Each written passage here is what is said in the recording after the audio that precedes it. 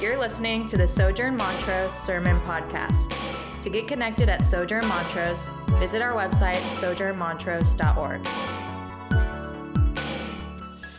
Okay, so unfortunately, and maybe fortunately, we're going to start this morning by talking about leprosy. Leprosy is the disease that's mentioned in this miracle. It's also mentioned a lot in the Bible. So if you started a Bible reading plan, you're probably still in Genesis at this point. If you started just chronologically reading the Bible this year, well, you're going to hit a slump when you get to Leviticus, which is the third book of the Bible, and you're going to get a bigger slump when you get to laws about leprosy, let me tell you. But I just think there's a lot of really cool things going on in that. So press on, and hopefully this morning we'll see a little bit more about and learn a little bit more about leprosy. What does that mean? And like I said, leprosy is mentioned a lot in the Bible. It's because leprosy was a particularly common disease in the ancient world, and it's a particularly common disease throughout human history. In the Middle Ages, for example, it's estimated that 1 in 30 people had leprosy in the world. 1 in 30 people had leprosy in the world. Today, around 200,000 people have leprosy, and we've changed the name. It's called Hansen's disease now, and the reason so few people have leprosy now is because we understand leprosy more. We now understand that it's a bacterial infection of the skin, and we have antibiotics, and so we are able to treat bacterial infections fairly effectively. And so we've just gotten better at treating it. But in ancient Israel, leprosy was mysterious, and I don't mean totally in the way by diagnosis. Like, obviously, they didn't understand that it was bacteria in the way we do, but it was mysterious, and it was dangerous, and it was visible. Like, you could see leprosy in a way that other diseases might not be outwardly visible. And it was contagious. It spread easily. And so what would happen is that lepers would often be quarantined outside of communities, and then because they were isolated and alone, lepers would also kind of flock together and form colonies, which are called leper colonies, and they would just stay together because they were who they had. And it's interesting because the book of Leviticus not only talks about leprosy, but it also talks about what to do when somebody has leprosy, because in the law of God, there were categories for people who could not approach God in his temple. These people were called unclean people. And to be clear, that's not a moral category. It's not saying you're unclean because you're sinful. It was simply saying, if you have these types of conditions, you are unclean and you can't approach God in his temple. But Leviticus also gives a lot of different ways to get clean, particularly through the temple system and the priest system. But it's kind of funny because you look at these ceremonial rules and they look a lot like our rules about quarantine, right? It usually involves some sort of quarantine, which we're all very comfortable with the understanding of quarantine now that we've been through a large global pandemic where we all had to quarantine, and still the prescription is like, if you've come into contact with COVID-19 or you have COVID-19, you need to quarantine, right? That's the same stuff they talk about in Leviticus. You need to separate and clean yourself, wash your hands, wash your flesh, wash your skin, and then come back, and the priest will kind of make a diagnosis on how your skin disease is going, if it looks like it's healing or if it looks like it's spreading. And then there was all sorts of sacrificial things that the priest would do in order to help you be cleaned from your leprosy. And so we kind of get this, right? But Leviticus 13 is the section that's titled Laws Concerning Leprosy. And it starts by just saying, if a person has leprosy, if a person has a leprous disease, they should go to the priest. That's the very first prescription is, if you've got leprosy, go to the priest. And so again, what am I trying to say? It's important to understand that in the Bible, leprosy meant you were unclean, and uncleanliness is not a moral category. It's simply a category in relation to the temple system. And the reason is this: leprosy was an outward reminder of proximity to death. Doesn't mean leprosy necessarily killed people, although it did. It just meant that to have an outward sign of leprosy meant that everybody around you was aware of mortality. Everybody was aware of the fact that we are humans and we die. And so the reason that is labeled as unclean in the Old Testament is simply because Yahweh, God, is the God of life. He's not just the God of life, he's the God of transcendent life. And so for those who had, for example, touched a dead body, or had somebody die in their home, or had leprosy, they had to go through rules and rituals and ceremonies like quarantine, like cleanliness, and like sacrifice to be able to enter into the presence of the God of life. That's what is going on here. And the reality is, it's because the ancient Israelites, in their practice of the temple system, they knew that death is not what we were made for. Death was a result of the fall. It's not who we are made for. That's why death is so foreign to us as humans. It's coming for all of us, and at the same time, it never feels right. It never feels like what we were made for because we just weren't. Death is the punishment for sin. It's a result of the fall, and so to be unclean, to be categorically unclean, is to be associated with or reminding others of death. And the beauty is that Leviticus also gives us ways to wash ourselves of death, which we are not made for, in order to enter into the presence of the God of life. And so why are we talking so much about that? Well, leprosy is dealt with here in Luke 17, and readers of Luke 17 would be expected to know all about leprosy, right? It would just be, leprosy was so common in the culture that everybody understood it. Everybody, especially in Jerusalem where they're heading, would have known what to do as a leper and in relation to the priest system and the temple system. There would have been this common understanding that we have to do a little background to learn about because it's just not common in our culture. And so these 10 lepers were unclean in a system that defined uncleanliness as proximate to death. They could not approach God's presence without being labeled as clean by a priest. They aren't morally bad. But particularly for lepers, especially in Jesus' time, from Leviticus on, there grew a stigma of lepers are isolated, lepers are bad, lepers are not to be associated with. And so beyond what the Leviticus system gives us in relation to lepers, there had been this growing centuries-old stigma around leprosy. And so these 10 could not get into the temple and be near to God. They could not worship God in a temple or a synagogue. And if you had chronic leprosy like they did, you would never be pronounced clean. It was not a category in their mind that they thought, we're going to be pronounced clean by the priest. Maybe this week. Maybe we'll go again next week. They had chronic leprosy. They were together, isolated, the 10. But then they see Jesus. So let's read what happens in verse 11. It says this.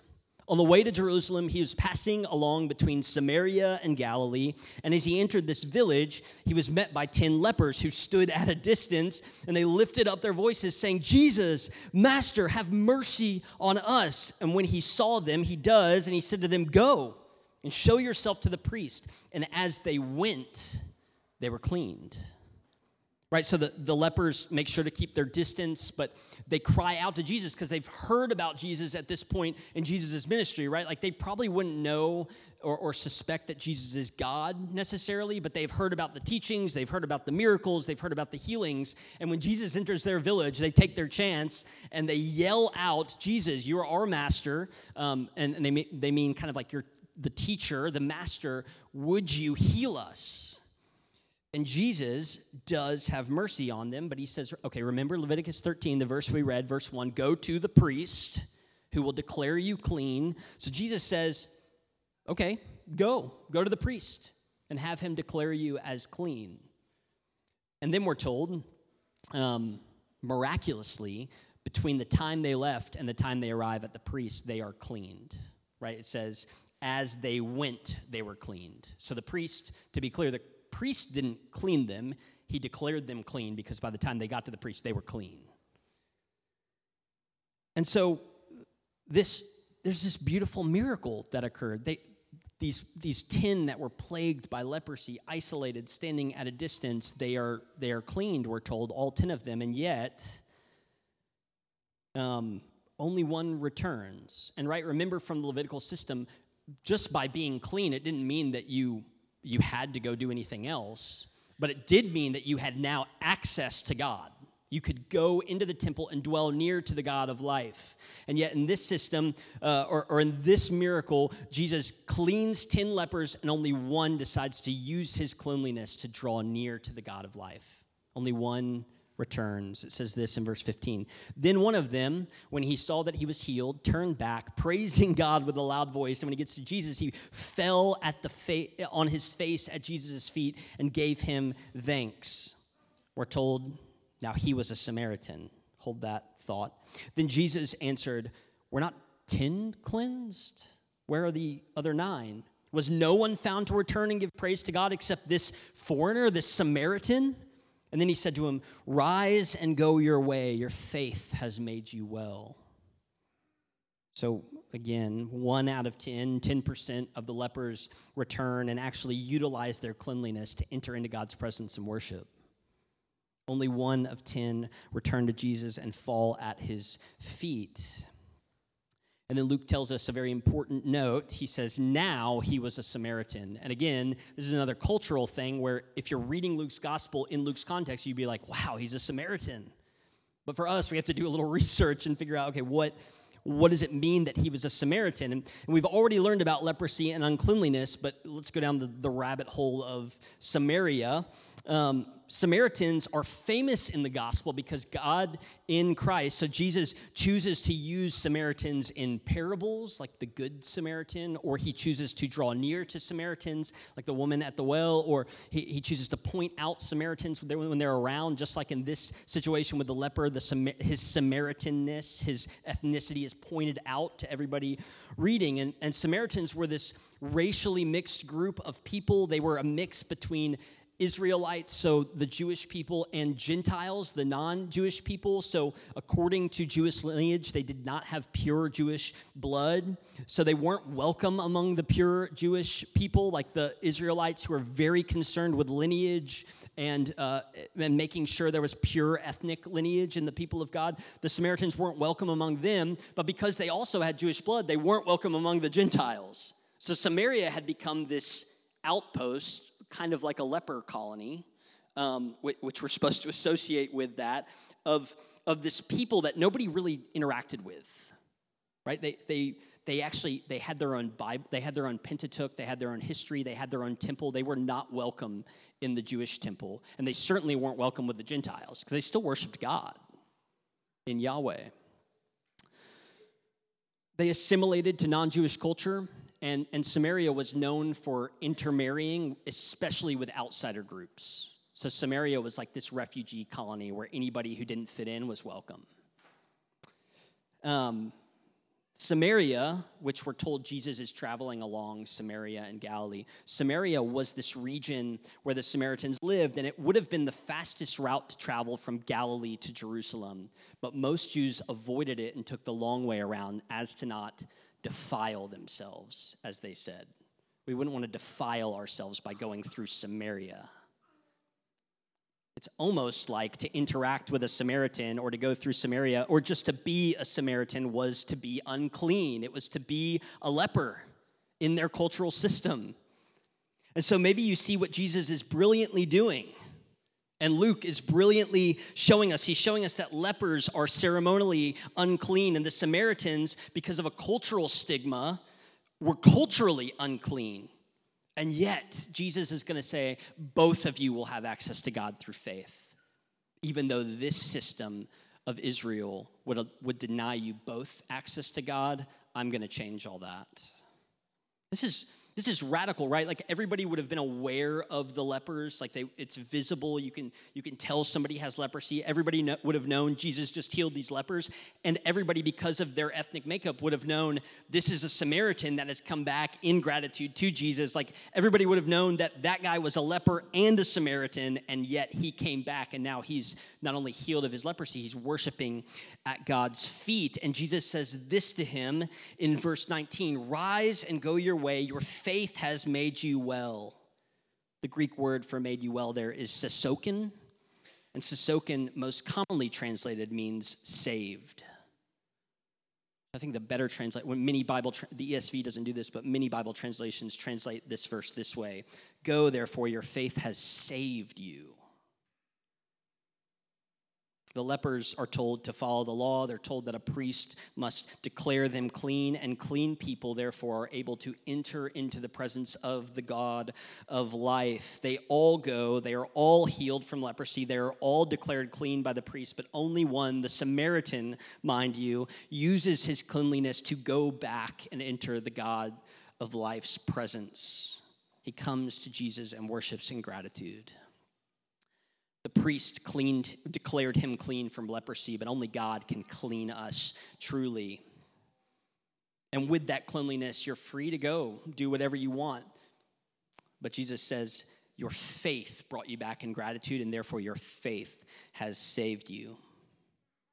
Right? Only one leper has used his gratitude, or his cleanliness, rather, to enter God's presence in gratitude. And it's his gratitude that displays his faith. It's not his gratitude that saves him, right? To be clear. It's not because he came back that he's saved. It's not because he worships at Jesus' feet that he's saved. It's not because he expresses thankfulness that he's saved. He does those things because he had faith. He had faith that the man who just sent me to be healed is God.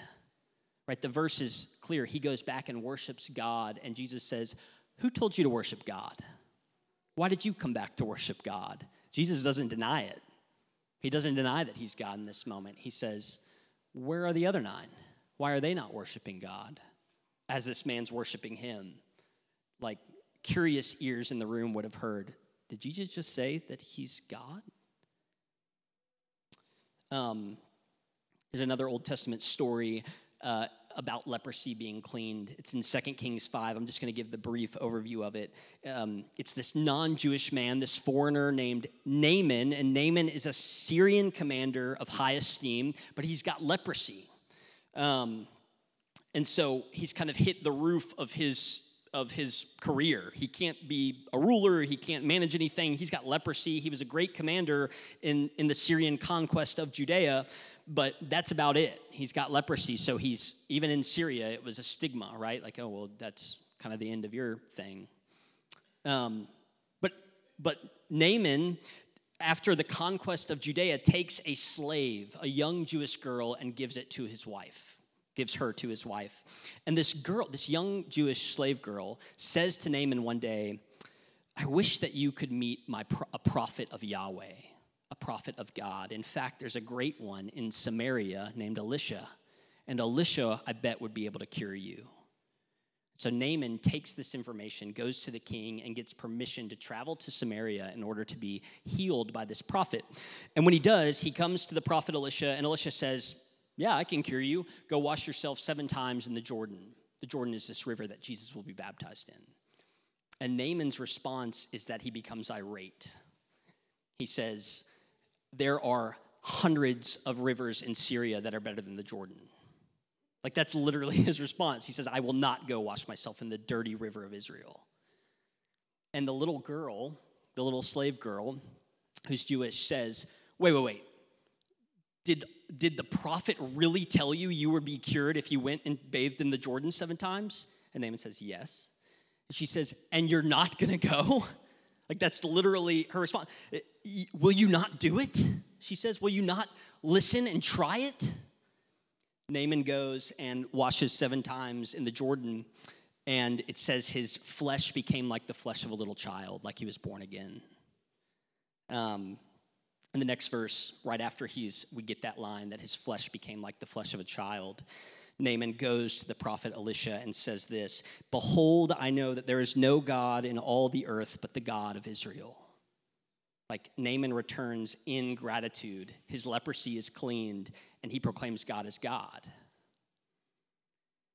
This story is so linked to the story of the Samaritan being healed, right? Like in the story of Naaman's healing, a prophet tells Naaman, the foreigner, to go and be cleaned by a Samaritan, no less, a prophet. And when the little girl knocks enough sense into him to at least try it, he is cleaned and his skin is like a child's. And he returns to the prophet of God and proclaims that Yahweh is the God of life.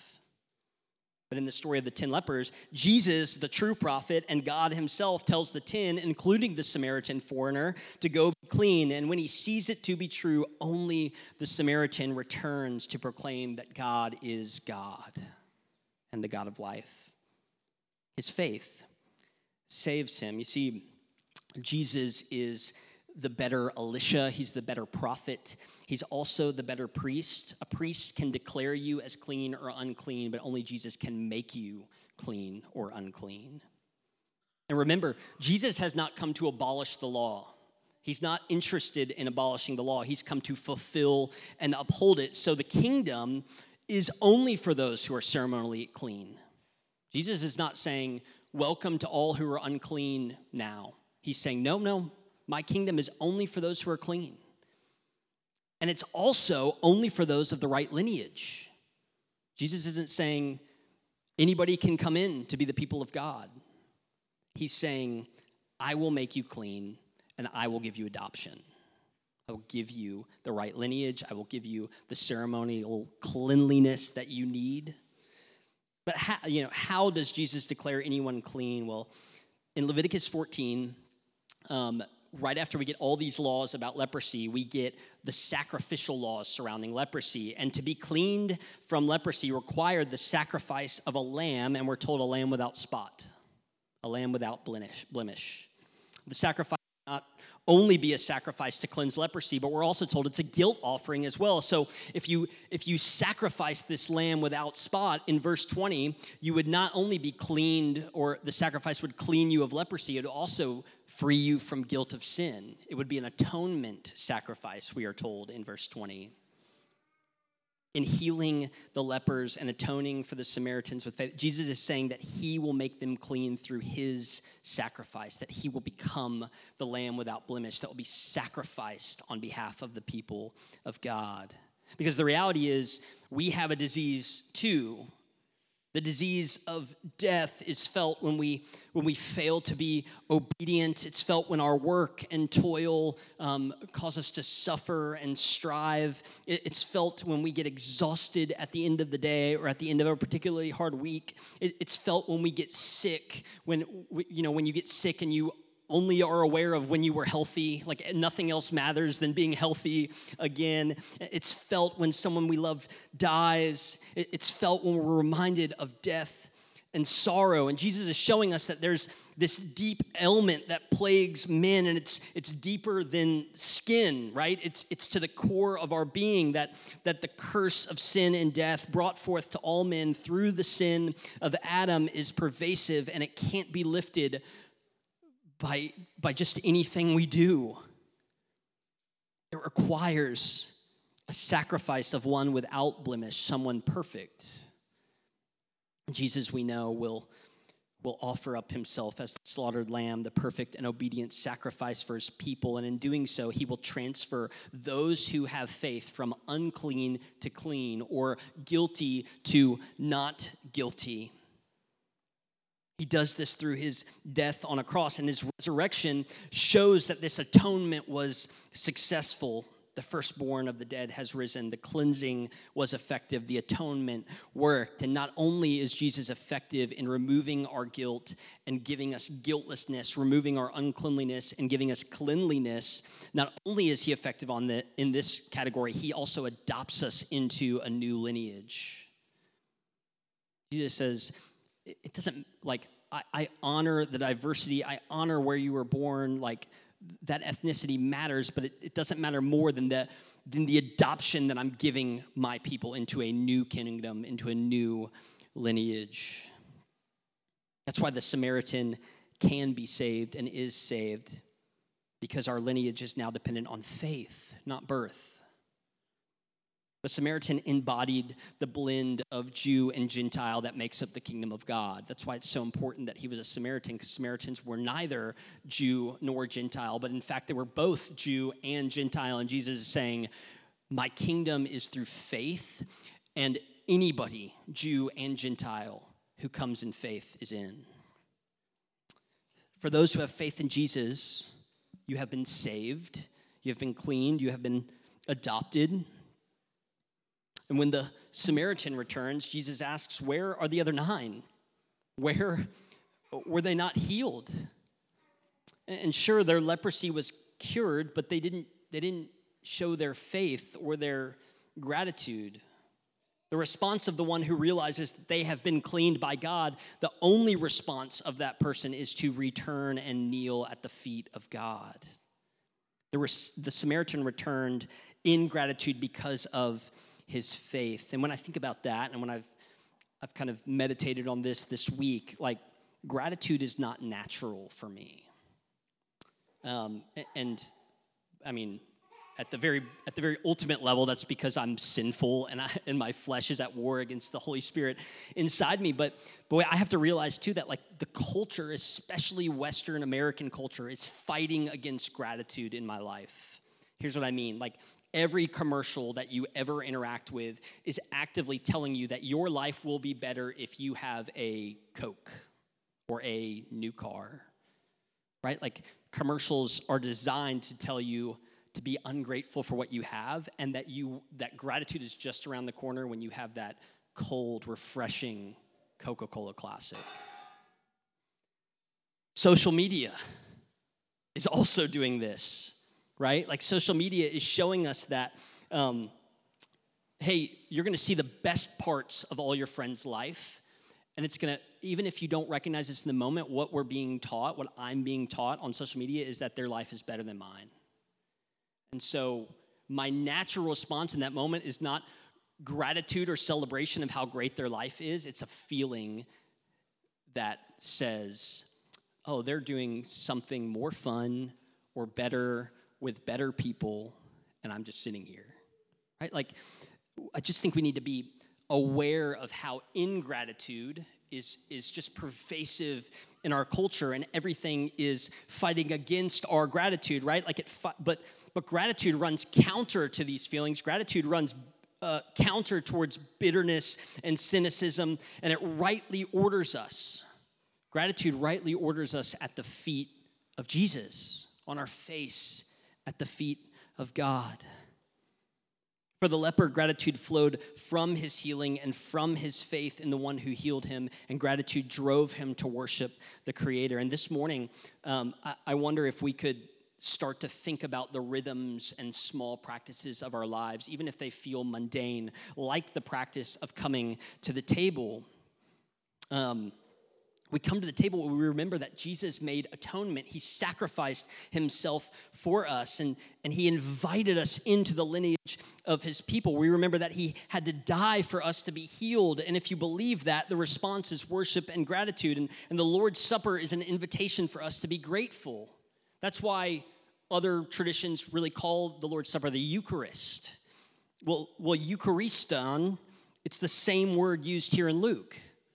When the leper, he's no longer a leper, when the Samaritan kneels at Jesus' feet, it says he gave Jesus Euchariston. He gave him thanksgiving.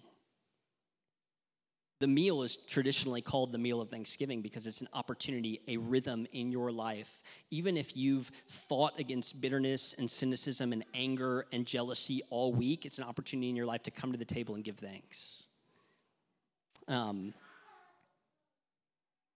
we come together and worship and pray and hear the word, it's an opportunity for us to be invited into gratitude. When we give thanks before a meal in prayer, if you pray before dinner, it's an opportunity to practice gratitude. So right now we are invited to express our gratitude and share in the Thanksgiving meal, which is offered by Jesus, our sacrificial lamb. We have been declared clean of sin. We have been freed from the stain of death, and by faith we've been made into a new lineage, the people of God. And so would you join me in giving thanks at the table? Let me pray for us first. Lord, we worship you as the God who has cleaned us, who has removed our guilt and removed the blemish of guilt from our lives by your work on our behalf. We praise you. We worship you. We enter into your presence. We love you. We love you like a laughing baby in the presence of our Father, laughing with joy and gratitude. I pray that you would make me more like a laughing baby this week when I look at my life and the life of those around me and see hardship or sorrow or anything like that. I pray that I would worship you in praise and gratitude that you have not only been present in those things, but that you would use those evils for growing us and your good. How else can we be grateful? How can we access gratitude unless you, by your Holy Spirit, Lord, show us what wisdom is, show us what you are doing, who is really in control. Lord, I pray that I would and we would leave this morning thinking of new ways to give you worship and praise in gratitude for what you have done, given us faith that's made us well, faith that your work has made us well, faith that your life is counted to us, faith that you rose again in victory over sin and death, faith that we will rise again at your return, faith that we will worship you for eternity with one another over a meal of thanksgiving.